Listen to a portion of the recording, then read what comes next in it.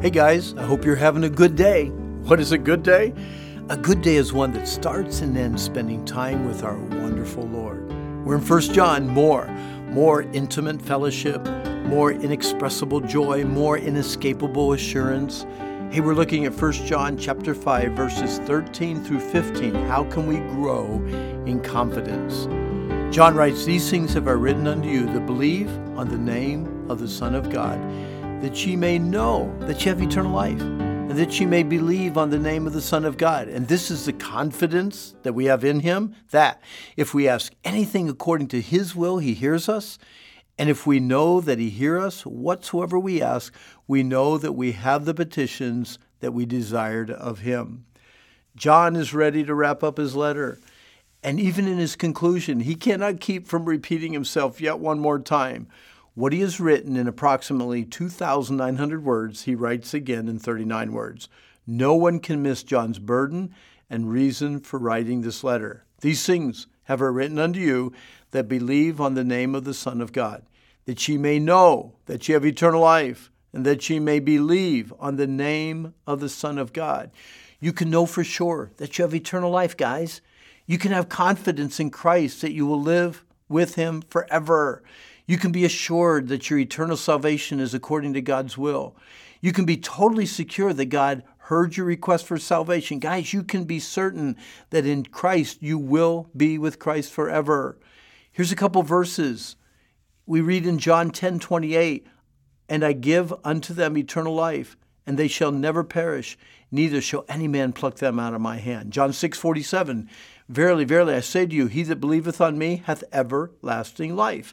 And then 1 John 2:25, and this is a promise that God has promised us, even eternal life. God never breaks a promise. These three verses are saturated with hope, assurance, faith, confidence, get this, and prayer. Look closely at John's assumption.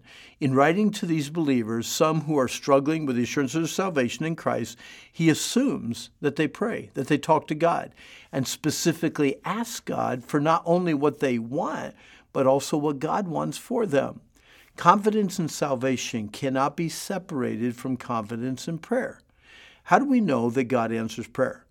How are we assured that when we ask God to save us, He will? Our confidence cannot be in the way we pray, what we say, or how passionate we are.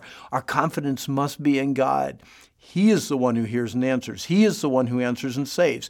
He is the one who is pleased that we ask according to His will. And remember, God is, get this, not willing that any should perish, but that all should come to repentance. John, he knew how to pray with confidence.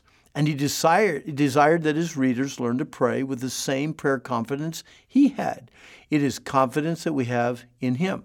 We are confident to ask anything. We confidently ask according to His will. We are confident God hears us. Because we are confident or know that He hears us, we are confident that whatever we ask, we are confident the request or petitions we desire of Him, and we confidently will have or receive what we ask for. For those who lack confidence in their prayer lives and even in their spiritual lives, there is hope. We certainly do not need to grow in self-confidence, but in God confidence. Got that? A quick comparison of God's inexhaustible ability with our exhausting inability cures all fears. Confidence in an all-knowing God, He is omniscient. Confidence in an all-powerful God, He is omnipotent. Confidence in an ever-present God, He is omnipresent. Confidence in an ever-loving God, His love is personified in Jesus Christ.